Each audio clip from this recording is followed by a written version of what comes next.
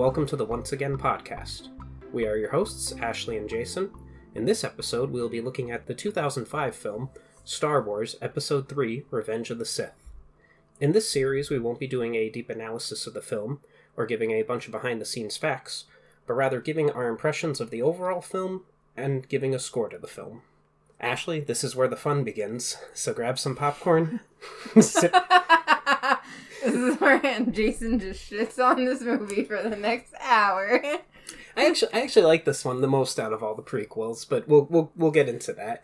But this is where the fun begins, so grab some popcorn, sit back, and enjoy this episode. Star Wars Episode 3, Revenge of the... Oh, I also just want to preface that I'm getting over a slight cold, so while I'll probably be able to edit out me coughing, there may be some sounds of me unwrapping cough drops in the background, and I apologize for that. He has a little mountain of them next to him. Yes, but Star Wars Episode 3, Revenge of the Sith is a 2005 American epic space opera film written and directed by George Lucas. The sequel to The Phantom Menace, 1999, and Attack of the Clones, 2002, it is the sixth film in the Star Wars film series, the final installment in the Star Wars prequel trilogy, and the third chronological chapter of the Skywalker saga. Lucas began writing the script before production of Attack of the Clones ended, citing that he wanted the end of the trilogy to have similar aspects to a romantic tragedy, thus building into Darth Vader's state at the beginning of the next film. Production of Revenge of the Sith started in September 2003, and filming took place in Australia, with additional locations in Thailand, Switzerland, China, Italy, and the United Kingdom. Revenge of the Sith premiered May 15th, 2005 at the Cannes Film Festival, then released worldwide on May 19th, 2005. The film received positive reviews and has been deemed an improvement over the first two prequel films by many, with praise for its action sequences, mature themes, score, visual effects, darker tone, and the performances of McGregor, McDermott, Oz, and Jimmy Smith. Which I don't know why they just put Jimmy Smith, I guess. Criticisms largely focused on the film's dialogue and aspects of Christensen's performance. It broke several box office records during its opening week, and went on to earn over $868 million worldwide, making it the second highest grossing film in the Star Wars franchise at that time. It was the highest grossing film in the US, and the second highest grossing film worldwide in 2005. The film also holds the record for the highest opening day gross on a Thursday, making $50 million. It is the second Star Wars film which used a high-definition digital 24-frame system for most of the movie's live-action scenes. The film was released in the Blu-ray format in September of 2011. On November 12th, 2019, the film was included with the launch of Disney+. The budget for the film was $113 million, or $167.3 million today. The box office was $868.4 million, or $1.285 billion today. It was produced by Rick McCallum, edited by Roger Barton and Ben Burt. The music is by John Williams, and the cinematography was by David Tattersall. The production company is Lucasfilms LDT. It was distributed by 20th Century Fox and has a runtime of 140 minutes. The film stars Ewan McGregor as Obi-Wan Kenobi, Natalie Portman as Padme Amidala, Hayden Christensen as Anakin Skywalker, Ian McDermott as Supreme Chancellor Palpatine, Frank Oz as the voice of Yoda, Matthew Wood as the voice of General Grievous, Jimmy Smits as Senator Bail Organa, Peter Mayhew as Chewbacca, Ahmed Best as Jar Jar Binks, Oliver Ford Davies as C.O. Bibble, which I remember who that is right now. I was about to say I don't remember who that is, but it just came to me. Tamora Morrison as Commander Cody and the other clone troopers, which that guy, I don't think he realized how sweet of a Star Wars deal he was getting, because he just keeps popping up in new stuff now. Anthony Daniels as C-3PO, Silas Carson as Ki Ahmed Mundi and Newt Gunray, Kenny Baker as R2-D2, Samuel L. Jackson as Mace Windu, and Christopher Lee as Count Dooku. And I included some people on this list because, you criticized me not including Watto last time, so I threw some more on this list. Good. Yeah. So let's dive into the plot. War. The Republic is crumbling under attacks by the ruthless Sith Lord Count Dooku. There are heroes on both sides. Evil is everywhere. In a stunning move, the fiendish droid leader, General Grievous, has swept into the Republic capital and kidnapped Chancellor Palpatine, leader of the Galactic Senate. As the Separatist droid army attempts to flee the besieged capital with their valuable hostage, 2 Jedi Knights lead a desperate mission to rescue the captive Chancellor. I actually thought about reading that one. You know how the Clone Wars series had that guy in every opening thing? I actually thought about reading it, like, kind of like he does, like, War! The Republic is crumbling under... like it's a newscast, basically. Exactly. From, Yeah. Although this part would be better. Above Coruscant, Obi-Wan Kenobi, and Anakin Skywalker. But, yeah, you try it with your cough. Yeah. Go ahead. As I'm chewing on a cough drop at the same time. Above Coruscant, Obi-Wan Kenobi and Anakin Skywalker lead a mission to rescue the kidnapped Supreme Chancellor Palpatine from the cyborg separatist commander, General Grievous. So my first note I wrote here was, this is such a cool way to start a Star Wars movie. We generally always start with ships in space, but never in an all-out battle like this one. And then I had a small note that the no longer canonical 2003 series, Star Wars Clone Wars, covers the time period between episodes 2 and 3.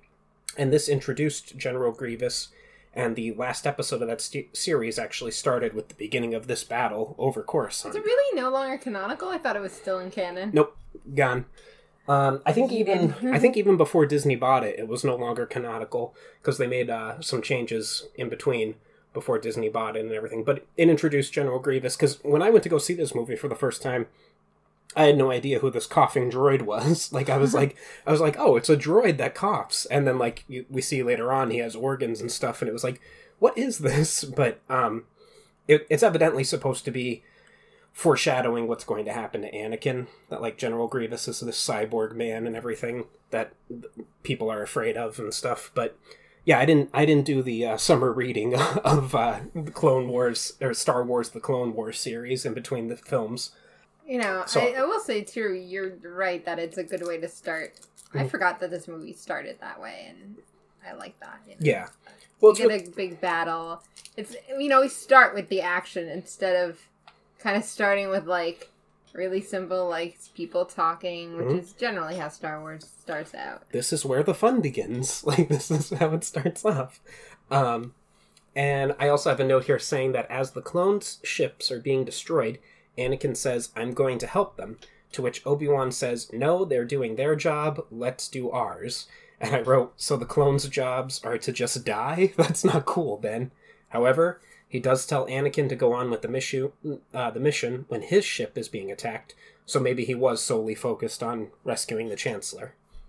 But right, but I suppose there's also knowledge that, like, they're just clones, basically. That's kind of... Like, I hate to say it that way, but, like, that's probably also the, like, pervading thought of people, like, they're just clones, let them die. Yeah. If we had never gotten the Clone Wars series, the CGI one that we later got, I think that's would have been most people's attitudes towards the clones. Like, it's really that fleshes them out and makes them characters.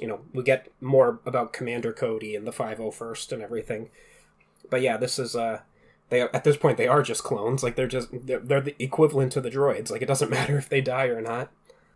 But after infiltrating Grievous's flagship, Anakin and Obi-Wan make their way through the ship, fighting through an army of droids.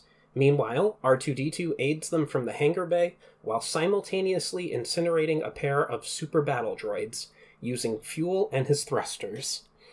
Little badass R2. R2 is the real hero of the entire saga. Yeah, I mean, really, this should be the R2-D2 saga, not the Skywalker saga. Yeah, I would like to see, like, a fan edit. I'm sure this probably already exists, but I would love to see a fan edit of R2-D2's thoughts throughout the movies. Like Luke closing his eyes to destroy the Death Star, and R2 being like, well, I guess I'll coordinate the shot to work then. Like, I'll use the computer system. Like, R2-D2 actually blew up the Death Star. Like, just all throughout it. I would love to see a fan edit of R2-D2 being the real hero of the series, like he is. And then I had a mistake that the Phantom Menace made that George would later correct, is that Anakin built C-3PO. He should have built R2. That would have explained R2's attitude, and putting R2 with Anakin and C-3PO with Padme just makes more sense, like how they are in this movie. Like, Padme is a senator, or before she was a queen of her planet, she should have an interpreter droid with her, and R2 should have been with Anakin. Like, he could have helped them build things, working for Watto and everything like that. It would have made more sense to have them together. I have seen some fans give some dark theories behind why Shmi Skywalker needed C-3PO, because fans assume that Shmi Skywalker is Watto's sex slave. Like, whenever he's doing a business deal with some alien or whatever, Shmi Skywalker's part of the deal.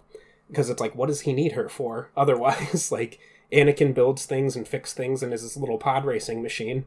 But what does he need Shmi for? So some people have theorized that she was a sex slave, so Anakin built C-3PO for his mom so that she could communicate with the aliens that are doing these horrible things to her. So, I don't know. That's not canonical, that's just a fan theory, but I do like the idea of if Anakin had built R2, that would explain his attitude and everything, like why he doesn't listen to people and stuff, because he would have gotten Anakin's personality in him. But, whatever. It is what it is. Obi-Wan and Anakin battle the Sith Lord Count Dooku, during which Obi-Wan is rendered unconscious. Anakin continues the battle and is repeatedly taunted by Dooku. Using his anger, Anakin taps into the dark side of the Force and gets the better of the duel. And this is the scene that I mentioned in a previous episode where Dooku would have revealed that he hired the Tusken Raiders to kidnap Shmi Skywalker. It was just a plotline that George decided to cut from the film, but it would have put a tie between them that I think would have worked, but whatever. It is what it is. And then Anakin severs both of Dooku's hands, rendering him incapable of defending himself, and then holds him at blade point with both his own lightsaber and Dooku's weapon. Palpatine encourages Anakin to kill Dooku, much to the shock of Dooku, who looks at the Chancellor pleadingly, only to be met with a sinister smile from Palpatine. At first, Anakin hesitates, but Palpatine firmly insists. Completely unaware of Palpatine's true intentions, Anakin viciously decapitates the helpless Dooku. Grievous escapes from the battle-torn ship, which the Jedi crash land on Coruscant. I don't know if you want to talk about these scenes anymore, or like go any more in depth to them, or just keep moving on. Like the introduction of Dooku or anything. I don't know. Okay. Well, we'll just... I feel like there's not much. Yeah. It is cool how they crash land the ship on Coruscant and everything. That is cool, but... Afterward, Anakin reunites with his wife, Padme Amidala, who reveals that she is pregnant. While initially excited, Anakin soon begins to have visions of Padme dying in childbirth. And I have here that Padme says that the Queen will no longer allow her to serve as a senator after having their baby, and if the Jedi Council finds out that Anakin is the father, he will be kicked out of the Order. To which I wrote, what the hell? Like, so having a baby in the Star Wars universe means you can't be a senator anymore? I get Anakin getting kicked out of the Order, though I think that's stupid as well, but why can't Padme continue to be a senator? So I have a thought here. Is it really just that, like, it's because... Or is the Queen also thinking in terms of, like, she's having a Jedi's baby and the Queen doesn't want to support that as well? I have no idea. Like, I guess maybe she meant, like, if the scandal comes out about me having... That's what I was thinking, because, like, why would somebody agree to have that kind of scandal? Yeah, fair enough. I say, like, we don't live in the United States where we don't care about scandals here, but, you know. I honestly don't know if we have any... I don't think we have any single female senators that have children, but I could imagine in 2022 that we could. Oh, it's definitely possible. I kind of understand why the Queen wouldn't want to. Like, the Jedi are such a, like, high order of, like, I don't think it would look good on her to be like, and yes, this is my senator who got a baby from a Jedi who aren't even supposed to be doing Don't those things. tell anyone. Yeah, you're probably right. Palpatine appoints Anakin to the Jedi Council as his personal representative. The Council, suspicious of Palpatine, approves the appointment, but declines to grant Anakin the rank of Jedi Master, and instead instructs him to spy on Palpatine, diminishing Anakin's faith in the Jedi. And I wrote down, so it's no secret and has been talked to death by others already, but George Lucas was trying to convey a message about the Bush administration post 9/11 with Palpatine, with the Palpatine plot. I think he does this fairly well, but it's a shame that he only had this last movie to do it. It sort of complicates the plot. He has to wrap up the prequels, set up the originals, and convey his political message. Like, it's a lot to do in one movie. If he hadn't committed to having them being, episode 1, 2, and 3, and had more time, he could have done that. But it is what it is. And I also wrote, secondly, what the hell, Jedi Council? Just make Anakin a master. He's the most powerful of all of you, and he's a war hero. Just make him a master. And I found out in doing research for this film that there was a deleted plotline that the Council already knew about Anakin and Padme, and that's why they didn't make him a master. And I think that should have been left in the film. As it is, there's no reason not to make him a master. Yeah, that would make sense. The thing I also think about this is, like, Palpatine can just come in and, like, be like, you're on the council now. Yeah. Okay, bye. Yeah, it's a very weird situation between the Jedi and Palpatine in this film, to say the least. From the very beginning, and it only gets worse going forward. Oh, yeah. When Padme asks Anakin to talk to the Chancellor about ending the war and allowing diplomacy to resume, it was a small part of a deleted storyline for her in this movie. There were scenes shot but removed from the movie where she meets with Bail Organa and Mon Mothma about forming a quote-unquote rebel alliance against the Chancellor. Like, they were going to have it that Padme formed the Rebel Alliance, or was the beginning founding member of the Rebel Alliance, whatever you want to say. Oh, that would have been so nice. Yeah, evidently, I don't know how true this is. It was just something that I saw when researching for this, but evidently, at this time period, Natalie Portman was very difficult to work with. And she had been in the previous 2 films as well, so they really reduced her role in this movie because she had been very difficult to work with. I don't know how true that is, but she was also a child star, so, who knows? She could have been very difficult to work with. I don't know if it's true or not, but... Also, you mentioned in the previous episode... not the previous episode. Yeah, no, the previous episode that Padme should have been the one to make... instead to grant the Palpatine the additional powers that they gave him in episode 2. Yes. And I was thinking about that. I'm like, that actually would have been so cool, because then her daughter Leia is fighting against the guy that her mother put in power. Like, it could have, it could have been, like George says, poetry. It rhymes. But it would have. Yeah, it is what it is. Again, a weird choice. Yeah. Now, I'm not sure I'm going to say this planet correctly, but meanwhile, on Utapu, Grievous relocates the Separatist leaders to the volcanic planet of Mustafar. Yoda travels to the Wookiee homeworld of Kashyyyk to defend it from the Separatist invasion.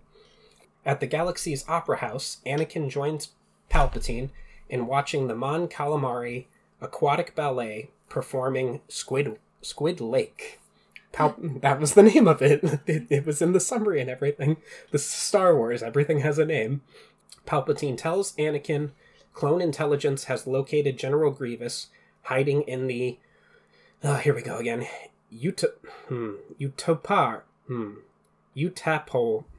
whatever. They found him hiding somewhere. And Anakin is delighted by this news, as Grievous's capture will accelerate the war's end. Palpatine remarks that he questioned the competence of the Jedi Council if Anakin would not be sent on the mission. Inviting Anakin to join him, Palpatine dismisses his aides. Once they are gone, Palpatine seduces Anakin to the dark side. He also tells Anakin that the Jedi Order wishes to overthrow the Republic, and that, if he has suspected it, Anakin must have surely sensed it. Anakin confirms that the Jedi don't trust him, a fact that Palpatine expands to include the Senate, the Republic, and democracy as a whole. Anakin tells Palpatine that his trust in the Jedi has been shaken, and Palpatine deduces Anakin's distaste for the Council's mission to spy on the Chancellor. Palpatine takes Anakin back to some of the early political lessons Palpatine tried to teach him, and how all those who gain power are afraid to lose it, and that includes the Jedi. Anakin tries to defend the Jedi by saying that they use their power for good, but Palpatine argues that good is only a point of view. A certain point of view, you might say. Noting... No, okay. Noting that in almost every conceivable manner, including a quest for greater power, the Sith and the Jedi are exactly alike. Anakin disagrees, remarking that the Sith depend on their passion for strength, thinking only of themselves, whereas the Jedi are selfless, thinking only of others. After a brief pause in their conversation, Palpatine makes a good remark about the tragedy of Darth Plagueis the Wise. He describes Darth Plagueis as a Dark Lord of the Sith, so powerful and wise that he could use the Force to influence the midichlorians to create life. Midichlorians, yeah. They have returned! Not only this, but having such power and knowledge of the dark side, Plagueis could use this ability to save people he cared about from death. A statement which gets Anakin's attention. And Palpatine describes the dark side of the Force as a pathway to many abilities some would consider to be unnatural. When Anakin asks what happened to Darth Plagueis, Palpatine concludes that Plagueis became so powerful... I'm not going to keep doing it, my throat won't let me, but he became so powerful that all he feared was losing his power, which he eventually did. Unfortunately for Plagueis, he taught his apprentice, who happened to be Darth Sidious, all that he knew. And after he had, his apprentice killed him in his sleep. Palpatine notes the irony of how Plagueis could keep others from dying, but not himself. When Anakin asks him if it is possible to learn the power to stop death, Palpatine simply replies, "Not from a Jedi," further alienating Anakin from the Jedi Order. And my only note for this scene is that Ian McDiarmid is so perfect as Palpatine. Oh, yeah, it's such a good scene. Yeah, it really is. After Yoda arrives on Kashyyyk, Anakin relays the information about Grievous. Yoda says that they should act quickly and decisively on this information. When Anakin expresses his interest in going at Palpatine's request, Mace Windu harshly tells him that the Council will decide who goes and not the Chancellor. Yoda believes that a master with more experience is needed to confront and defeat Grievous. Here we go. Ki-Adi-Mundi agrees and nominates Obi-Wan to go. That's the Jedi with the really big head, in case anyone's wondering. And I'm mispronouncing his name because I can't remember how it's actually said, but it's the Jedi with the really big head. The one that's interested in the battles for the Wookiees and that meme and everything from 10 years ago. But he agrees and he nominates Obi-Wan to go. With the nomination agreed upon, the council adjourns and Obi-Wan prepares to capture Grievous. Anakin walks Obi-Wan to his Star Destroyer before he leaves. Anakin still believes that he needs to go with Obi-Wan, and while Obi-Wan agrees, he also notes that it might just be a wild bantha chase. Anakin stops Obi-Wan and tells him that he knows he's disappointed Obi-Wan, and that he's not been acting very grateful for the training that he received. Anakin tells him that he's just so frustrated with the Council lately, but that he does apologize. Obi-Wan calls Anakin strong and wise and tells Anakin that he is very proud of him, and while Obi-Wan trained him since he was a boy, he calls Anakin a far greater Jedi than Obi-Wan could hope to be. But Obi-Wan encourages Anakin to be patient, and that it won't be long before the Council makes Anakin a Jedi Master. The two bid each other farewell, and Obi-Wan leaves. So, there's a deleted plot where Obi-Wan convinced the Council to grant Anakin the rank of Jedi Master upon the conclusion of the war, and I also believe that this should have been left in the movie because it would have made Anakin's story all the more tragic. I agree. I feel like they consistently take things out from Anakin and Padme's stories in particular, and it's like, no, these are the things that would have made them more tragic and more interesting, couple that would have added to these movies and made them better. Yeah, agreed. And like I said, one of the problems with George's political message in this movie is that it made everything rushed. It took away from other things that he could have done, but he had to put the message out that he wanted. A message I wholeheartedly agree with. I have many criticisms of the Bush administration, but that's for another time and place to talk about. Obi-Wan arrives on, here we go again, Utapara, whatever it is, you know the planet, and begins his search for General Grievous, riding a redactyl named Boga. He finds Grievous on the 10th level. After Obi-Wan dispatches the droids around Grievous, the two engage in single combat. And my only note for this scene is, hello there. I'm not gonna do it. I'm not gonna do it. No, we've got to get that in the Obi-Wan series at some point. He's got to say it to someone. There's no way they're not gonna use that. Oh, they better. Yeah. If they don't, disappoint. Yeah. Grievous's arms split in half, allowing him to use 4 lightsabers at once. Obi-Wan quickly cuts off the lower halves of Grievous's hands, helping to even the odds a little. And during the battle, the 3rd System Army arrives under the command of CC-2224, Commander Cody. Obi-Wan manages to catch Grievous off guard and uses the Force to push the fiendish droid general into the ceiling. Grievous drops his remaining 2 lightsabers and attempts to flee on a wheel bike, while Obi-Wan pursues him on Boga. During the chase, Obi-Wan drops his lightsaber, which Commander Cody happens to find during the massive battle against the droids. On Coruscant, Anakin tells Palpatine that General Grievous has been found. Anakin insists that he should have gone with Obi-Wan as well.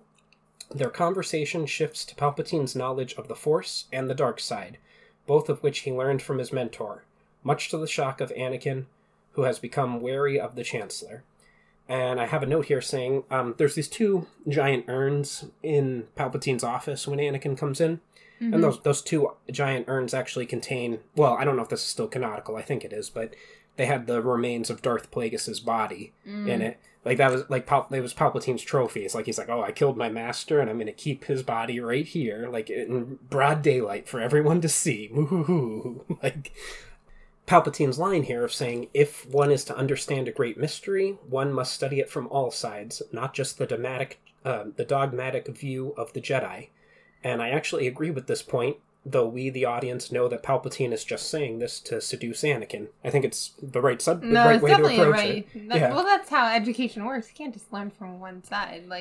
Right. Yeah, and he's right about the way that the Jedi have become, like, with their dogmatic view of the Force and everything, but after Palpatine tells Anakin that the dark side can save Padme from death, Anakin realizes that Palpatine is in fact Darth Sidious, the latter of which Palpatine confirms. Anakin ignites his lightsaber and threatens to kill Palpatine, but then decides to expose his deception and identity to the Jedi Council. He is still concerned with saving his wife and believes only Palpatine's knowledge will ensure this. Obi-Wan continues to chase General Grievous. He catches up with the general and jumps onto his wheel bike. Using Grievous's electro staff, he manages to disable the speeder and it goes into a spin. Both Obi-Wan and Grievous are thrown off of the speeders, topple over the edge of Grievous's secret landing platform. Grievous then draws his blaster, though it is knocked from his hands by Obi-Wan, now yielding the electro staff. He knocks Grievous down and a brawl ensues, during which Kenobi tears open Grievous's chest plates, revealing his living organs. Enraged, Grievous repeatedly hits Obi-Wan and then picks up the helpless Jedi and throws him over the edge. Obi-Wan barely manages to hang on and momentarily dangles for his life. As Grievous moves in for the kill, Obi-Wan uses the Force to retrieve the General's blaster and fires at Grievous's exposed organs. He hits, and they burst into flames. With his eyes flaming, Grievous falls to the floor, dead. Nothing to say. It was so uncivilized. It was. Yeah, no, but... no, it's a great fight scene, though. Like, that entire, section of the movie is great. Yeah, it is interesting to see Obi-Wan fight without a lightsaber for a little while. Something that we may see again. Yeah, I was going to say, I'm excited for what comes with Obi-Wan now, the TV show, and seeing if we get anything similar, because that would be interesting, especially with where he's at in the series. Agreed.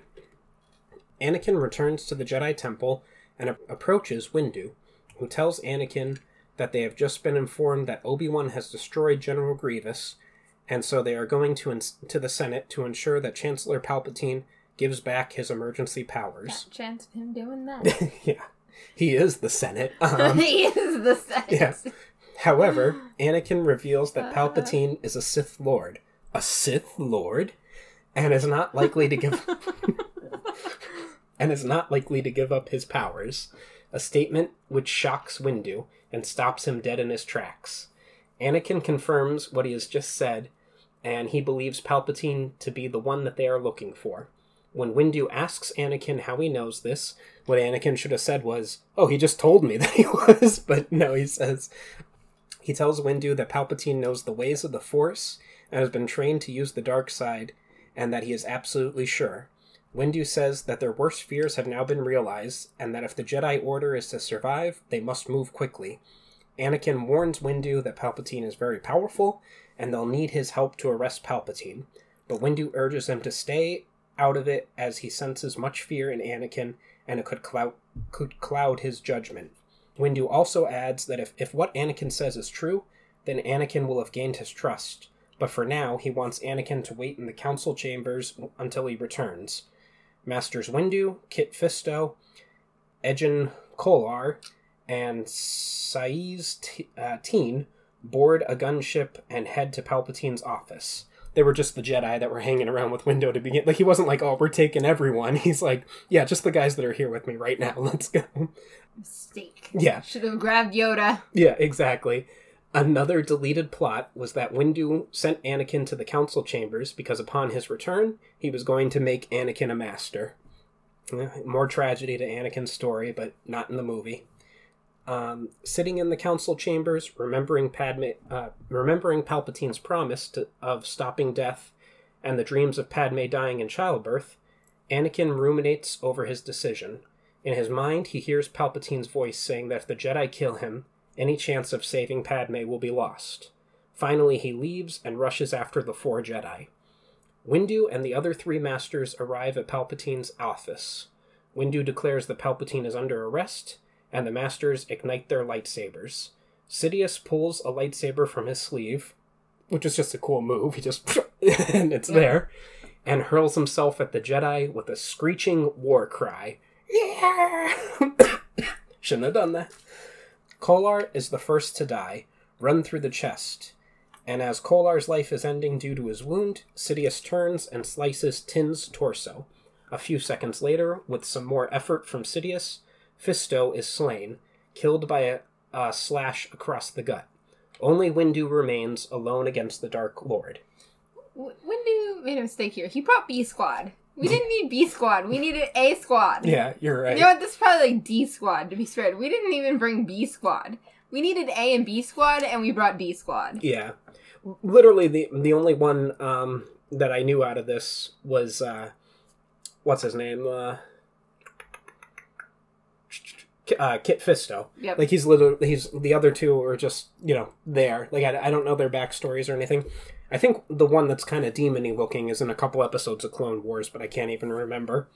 But yeah, you're right. He should have had Yoda. He should have waited for Obi-Wan to get back. Like, he should have brought the actual, like, council. Yeah.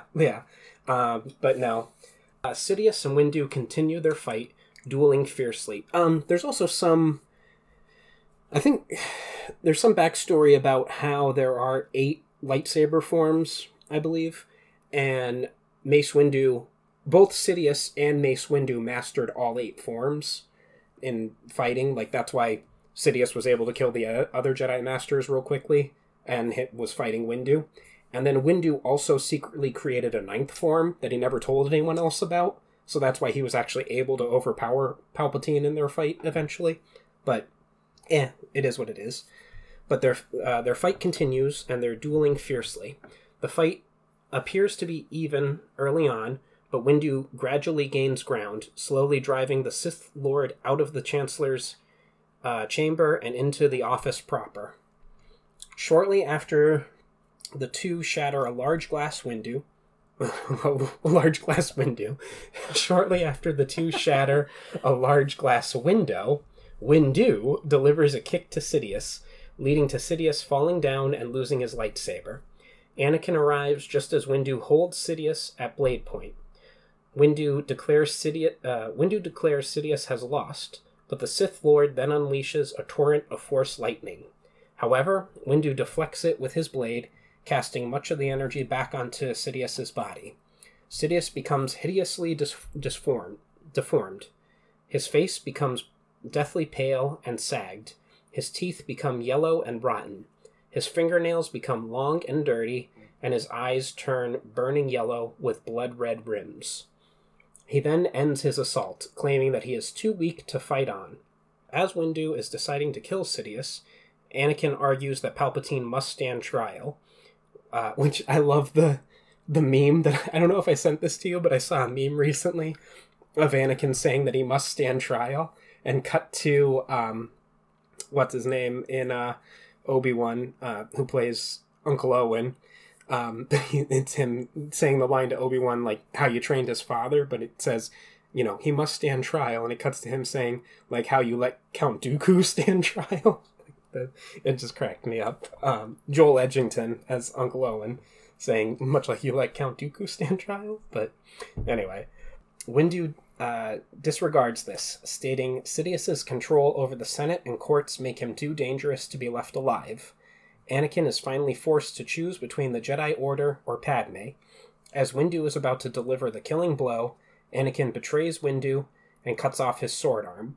Sidious, cackling with glee, tortures and blasts the shock Windu out of the window, sending him plunging to his death hundreds of stories below. What have I done? No, but, this is the turning point for Anakin, and, pretty stupid of him to do this. Yep. Anakin pledges himself to the Sith, and Palpatine knights him as Darth Vader. Vader leads the 501st Legion to the temple. He and the clones rampage through the temple, cutting down every Jedi that crosses his path, even the younglings hiding out in the council chamber. And I wrote a note here saying that Yoda senses Anakin's fall to the dark side, and in the EU, when Luke fell to the dark side, Leia felt it. This happened in a Dark Horse comic, Star Wars Dark Empire, and I'm going to bring that comic up later, towards the end of the podcast, because I think it's relevant, this whole falling to the dark side, and why. And I also wrote a note here saying, so Anakin murders children, and then is allowed to go to Jedi heaven because he saves his own son. Probably the biggest criticism of this saga overall, I feel. Yeah. Yeah, like, he and literally, like, if Luke had just been some other Jedi and not his son, he would have let Palpatine kill him right there and that. Like, he wouldn't have saved him. Like, it's, he turns back to the light side because he saves his own son. He murders children and hundreds of Jedi throughout the rest of the years as Vader, but whatever. So, what I find interesting here is, he's dubbed Darth Vader, and then, like, spoilers for Kenobi, I suppose, because we're getting there, but, like, clearly Obi-Wan doesn't know that, like, Vader is Anakin, but, like, he's already Vader here, and I know this is, like, a very quick, like, things get intense from here, but nobody at any point is like, well, yeah, that's Lord Vader. Like... You mean later on? Later on in the movie, or, like, even, like, in the 10 years, like, there's people around that know that Vader and Anakin are the same people before, like, it's brought up to Kenobi, like, Obi-Wan in the Kenobi show. Like, yeah. It seems like a weird disconnect that... I'm trying to remember. I don't remember what comic this happens in, but there's some... I'm not going to remember his name. There's some Jedi Padawan who survived Order 66, but he ends up getting captured by the Inquisitors and Vader, and there's clone troopers there too. And he does this cool thing where he imitates Palpatine's voice and says, "Execute Order 66," and because the Inquisitors were former Jedi, the clone troopers start attacking the Inquisitors. and like he manages to briefly escape for a moment and everything. I think Vader kills him later on, but it's interesting that throughout this whole thing, like I think we need more about Order 66, because why don't the clone troopers attack Anakin? Like, if they're was it literally like an order to not kill Anakin but all the other Jedi? Like, was that what Order 66 was? Like, I don't know. There's a lot of weird things that happen here, and again, like, he's dubbed Vader here, so enough people should know he's Vader, like, going into the end of this movie. Yeah. And, like, even beyond that, like, surely Obi-Wan would know Vader and Anakin are the same person down the line. Yeah, it's something... It's like a weird... Like, I'm not saying, like, it's definite, but definitely, like, a weird disconnect that, like, should be there. Yeah. Well, I'm trying... spoilers for Kenobi, because we've seen the first 3 episodes at this point. And we're going to do an episode about Kenobi, I think, separately from this. But I'm trying to remember what... Reva, whatever her name is, what her line was exactly. Because she calls him Darth Vader first, right? Like, she says to Kenobi, Darth Vader sent me, or whatever. And then she says Anakin Skywalker is still alive. It's something like, it's something like... Vader's looking for you. Vader's been looking for you. Yeah. Well, she also says he's looking for you. Yeah. And says, yes, Darth Vader. Oh, you didn't know. Yeah. Anakin Skywalker is alive. Like, the way she implied it was that he wouldn't know that that's Vader, but she was also like, he's looking for you. Yeah. The thing that surprised me about... At first I thought, oh, that's stupid, because if Obi-Wan knows who the Inquisitors are, like, he knows what they're doing, hunting Jedi and everything like that, then he should know who their leader is, like Darth Vader and everything. But I thought about it more, and I was like, maybe for the first decade or whatever of the Empire... Maybe Palpatine didn't use Vader that much. Like, maybe they're setting it up that, like, Vader was just to scare the Imperial officers and everything like that. Like, maybe outside of the Empire, no one really knew about Darth Vader. And post looking for Kenobi, that's when everyone found out about him. I don't know. Because obviously, those poor guys, spoilers for Rogue One, but those poor rebels in the corridor knew who Darth Vader was when they saw him. Very interesting. Yeah. I don't know. I do agree more people should know at least who Darth Vader is. Like who Darth Vader is, I mean. Not that Darth Vader and Anakin are the same person. But more people should know who Darth Vader is. I don't know. It's weird. Yeah. But we'll talk about it in the Kenobi episode. Palpatine issues Order 66, which commands the clone troopers to kill their commanding Jedi generals across the galaxy, while Vader and a battalion of clone troopers kill the remaining Jedi in the Jedi Temple. Across the galaxy, the Jedi generals find themselves being betrayed and murdered by their clone troopers. As this happens, Yoda feels everyone who is dying. Yoda is overlooking the ongoing battle as Commander Gree receives his orders. He and his lieutenants attempt to sneak up on Yoda, but the aged master senses their intent and beheads both clone troopers with a slash of his lightsaber. Tarful and Chewbacca help Yoda escape the planet. And if I remember correctly, I have a note here saying, if I remember correctly, in the EU, the reason Palpatine turned Kashyyyk into a slave planet is because the Wookiees helped Yoda escape. Like, he was... That would make sense. Yeah, he was so mad about Yoda getting away that he turned Kashyyyk into... He blamed all the Wookiees for it and turned it into a slave planet. Senator Bail Organa arrives at the Flaming Temple to witness the slaughter of a young Padawan named Zet Jukas. And this was actually Jet Lucas, George Lucas's son. And he was slain by a squad of troopers led by Commander Appo. Organa, horrified, flees the scene and departs Coruscant in an attempt to make contact with any surviving Jedi. Vader then No, I was gonna say, like, I love that we just have to have Bail Organa in here. Like, that's what this is. It's just, we need the Organas in here. Gotta throw them in here at the end to explain why Leia is with them, you know? Yeah, you know. Vader then travels, although it doesn't explain why when Luke asks Leia if she remembers her real mother, she gives a description of Padme, even though Leia would have never met Padme, as we'll find out. But it's maybe Maybe she doesn't actually. Maybe Bail Organa was married twice, and she remembers his first wife as her real mother. Who knows? Maybe we'll get more on that. But Vader then travels to Mustafar to assassinate the Separatist leaders, while Palpatine declares himself Emperor of the Galactic Senate, transforming the Republic into a galactic empire, and denounces the Jedi as traitors.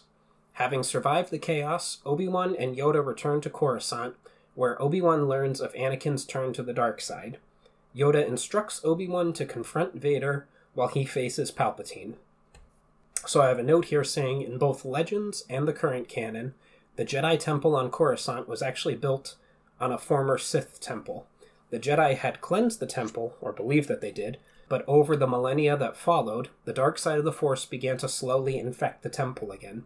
And this is the reason why the Jedi were unable to sense Palpatine's Force abilities, and why they had lost their ability to see the future. They were unaware that the dark side had infected the temple again. That's where they all live, and they fell under the thrall of... Not that they fell to the dark side, but they were clouded by it, and they couldn't see the future or anything. Interesting.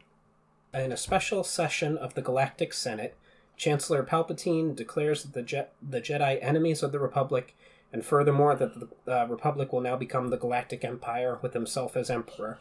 And I put a note here saying that none of the senators find it suspicious that this Chancellor, whose term limit is long overdue, now declares himself Emperor and denounces the Jedi, who have been defending the Republic for 1,000 years. None of them... I mean, true, but even if they did, they're not going to be like...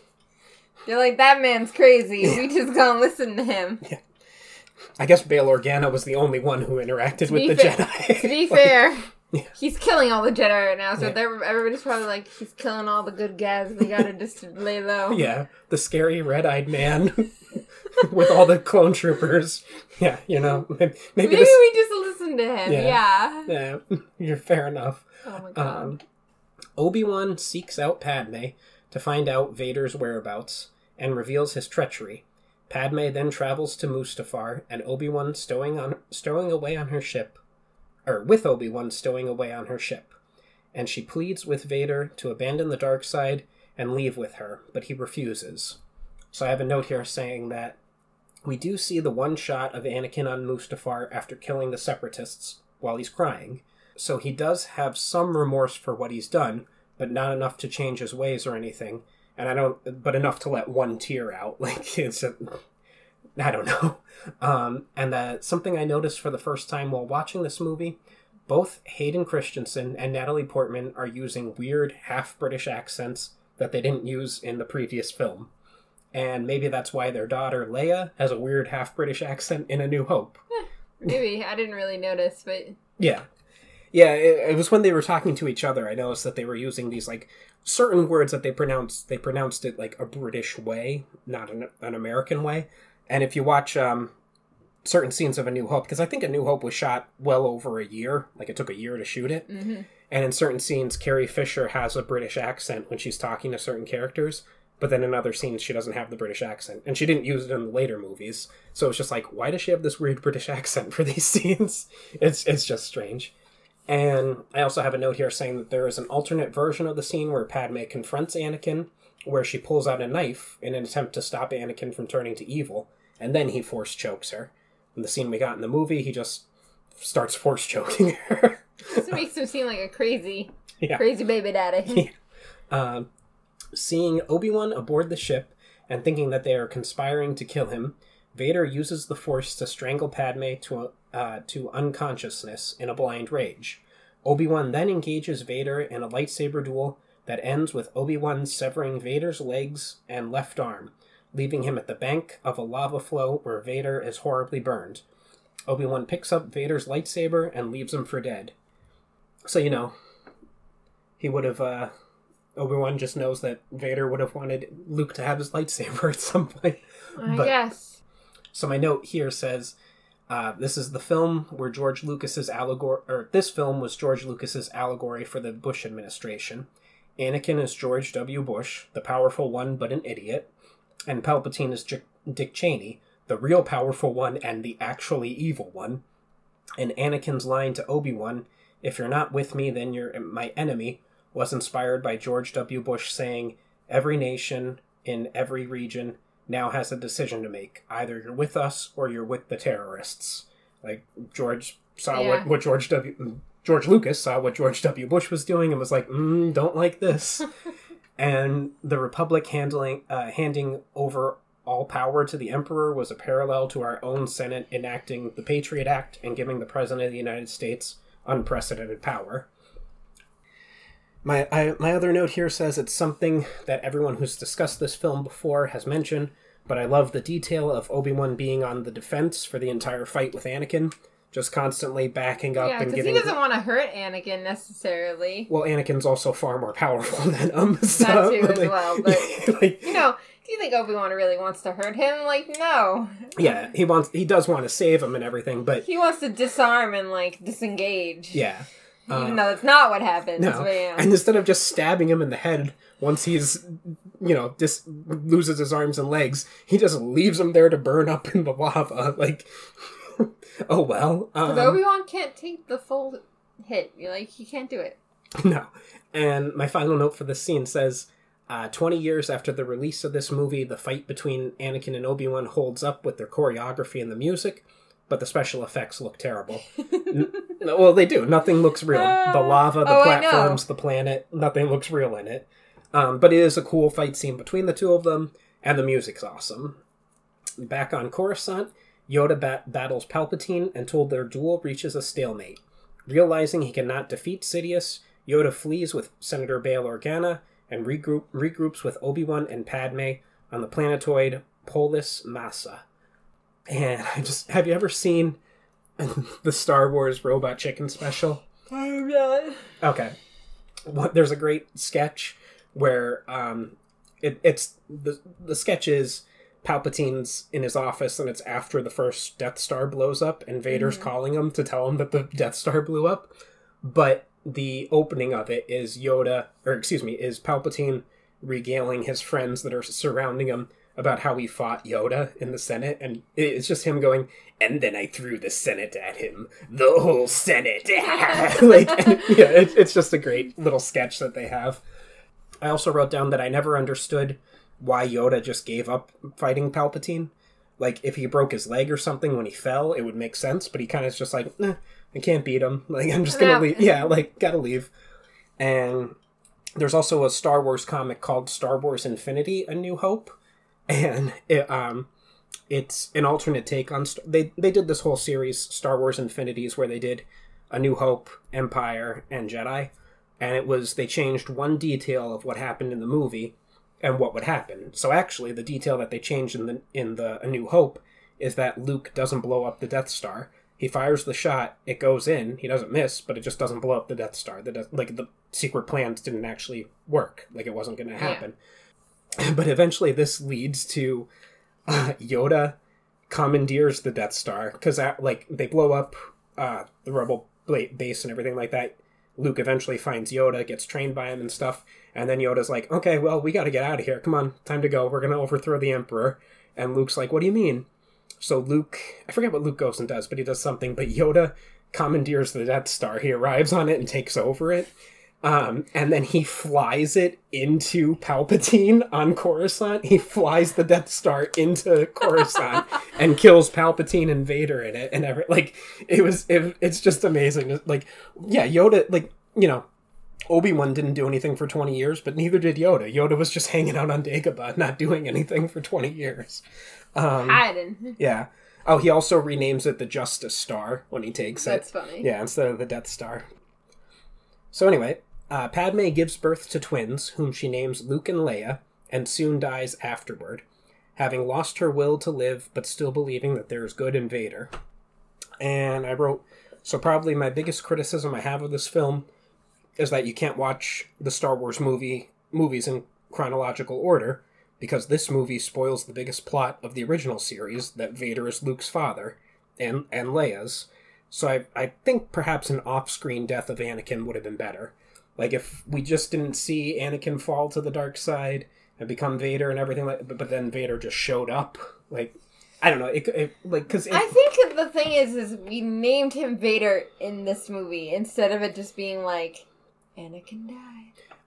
Yeah, like, again, what I was saying, like, I never really thought about the fact that, like, we name Vader in this movie, and yet everybody acts like we don't know that Anakin and Vader are the same person in other movies, but, like, clearly that's a known point in this movie, that Anakin and Vader are the same person. Yeah. Yeah, that could have worked. But, like, if you don't name him Vader, then you could just go, well, Anakin died, and then you get to, you know, where Luke and being like, and you're like, oh! Yeah. Vader and Anakin are the same person. Anakin Skywalker's alive! Yeah. Like, yeah, you're right, that could have worked much better. Because, it could even been... see, I don't know, because it couldn't have worked that... Because in the originals, Obi-Wan says that Vader betrayed and murdered Anakin. So, like, you couldn't have Order 66 happen with Anakin doing it. You would have had to have had Vader doing it. So, I don't know. But there could have been some better way that you could have watched the movies in order without finding out that Anakin and Vader are the same person. Yeah. I think an off-screen death, maybe. I don't know. But Palpatine retrieves a barely alive Vader and takes him to Coruscant, where his mutilated body is treated and covered in a black armored suit. When Vader asks if Padme is safe, Palpatine says that he killed her out of anger, devastating Vader. And there's a Vader comic that picks up in this scene right after his no, where he starts force choking Palpatine. Mm-hmm. And he's like, you told me I could save her, you told me I'd keep her alive, like, I did all this for you. And, like, he's, like, gonna kill the Emperor. And then the Emperor force lightnings him and reveals that Vader's suit is weak to force lightning. And so that's why Vader, like, because it was something that bothered some fans that, like, you know, he joined the dark side to save his wife, and then his wife died anyway, and then he just kept on the dark side, like, but this was showing that he couldn't overpower the Emperor. So Obi-Wan and Yoda plan to conceal the twins from the Sith and go into exile until the time is right to challenge the Emperor. As Padme's funeral takes place on her homeworld of Naboo, Palpatine and Vader supervise the construction of the Death Star. Bail takes Leia to his homeworld of Alderaan, where he and his wife adopt her, while Obi-Wan delivers Luke to his step-uncle and aunt, Owen and Beru Lars, on Tatooine, before going into exile to watch over the boy. And I have two final notes here, bringing back up Dark Empire, the one comic I briefly discussed before. Luke discovers that the Emperor has clone bodies, and whenever he dies, his spirit just goes into one of the clones, and that this is an ability that the Sith possess, that they can jump their spirit into other bodies. He becomes the Emperor's new apprentice because he wants to learn why his father fell to the dark side, and realizes it's because of the Emperor's ability to transfer his spirit into a new body. And that Anakin realized that he would never be able to defeat the Emperor, so he joined him to learn how his ability worked so that he could eventually overthrow him. It makes sense. Yeah. But that's all I have. I think my only argument here is just... And he never bothered to wonder where the kids were. Well, he thinks they're dead, correct? They I forget who mentioned this. I think it was behind the scenes I watched where George Lucas was talking about how they kept Padme's pregnant belly. Yeah. Like, that's not a real pregnant belly. Like, they put a thing there so that Vader would think that the kids died when she died. Yeah. That he killed her and he killed his children, too. Or child, because they only thought it was one kid. Because I guess they don't have sonograms in the Star Wars universe. But whatever. Also, to go back to our thing about, like, why you can, like, have him not be named Vader. But, like, you could have Anakin do, like, Order 66. And then when, like, Obi-Wan tells Luke about it, you could just be like... And it's like, oh, you know, yeah, Vader killed your father, Anakin. That could just be a story Obi-Wan tells, too, to be like... I don't want you to think bad about your father. Well, that essentially is what, like, you know, from what he told him was true from a certain point of view. You know, it's just... Stop! I'm sorry. All right. Terrible joke. Stop saying it. All right. Do you want to go into our overall scores, or is there anything else? Sure. Okay. So I wrote down that, in my opinion, this is easily the best of the prequel movies, and that this was also the first movie that I ever saw a midnight release of. Oh, good work. I remembered being so excited when I left the theater, thinking that this was the best Star Wars movie ever made. And having watched this along with the others over many years, my opinion has changed. The music is flawless, the fight scenes are cool, and I think the political message that George Lucas was trying to give with the movie works. However, the dialogue is still bad, the CGI looks passable at best, and comical at worst. I'm going to give Star Wars Revenge of the Sith a 6.5 out of 10. The fight scenes are amazing. The music is great. I don't know. There's just a lot about the prequel series in general. And while this does better than the other ones, I don't think this really adds anything.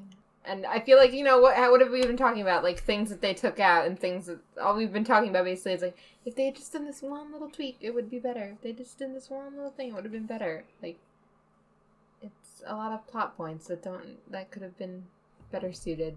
Yeah. I would give it a 6 out of 10. All right. Fair enough. Well, this has been the Once Again Podcast. Any questions, comments, or critiques can be addressed to our email at onceagainpod@gmail.com. Follow us on our social media accounts, Once Again Pod, all one word, on Twitter and Instagram. If you'd like to contribute to the podcast, we have several tiers available on patreon.com/onceagainpod. As always, a like, follow, or share would be greatly appreciated. Thank you, and have a wonderful day. And remember, we will entertain you. We will always entertain you.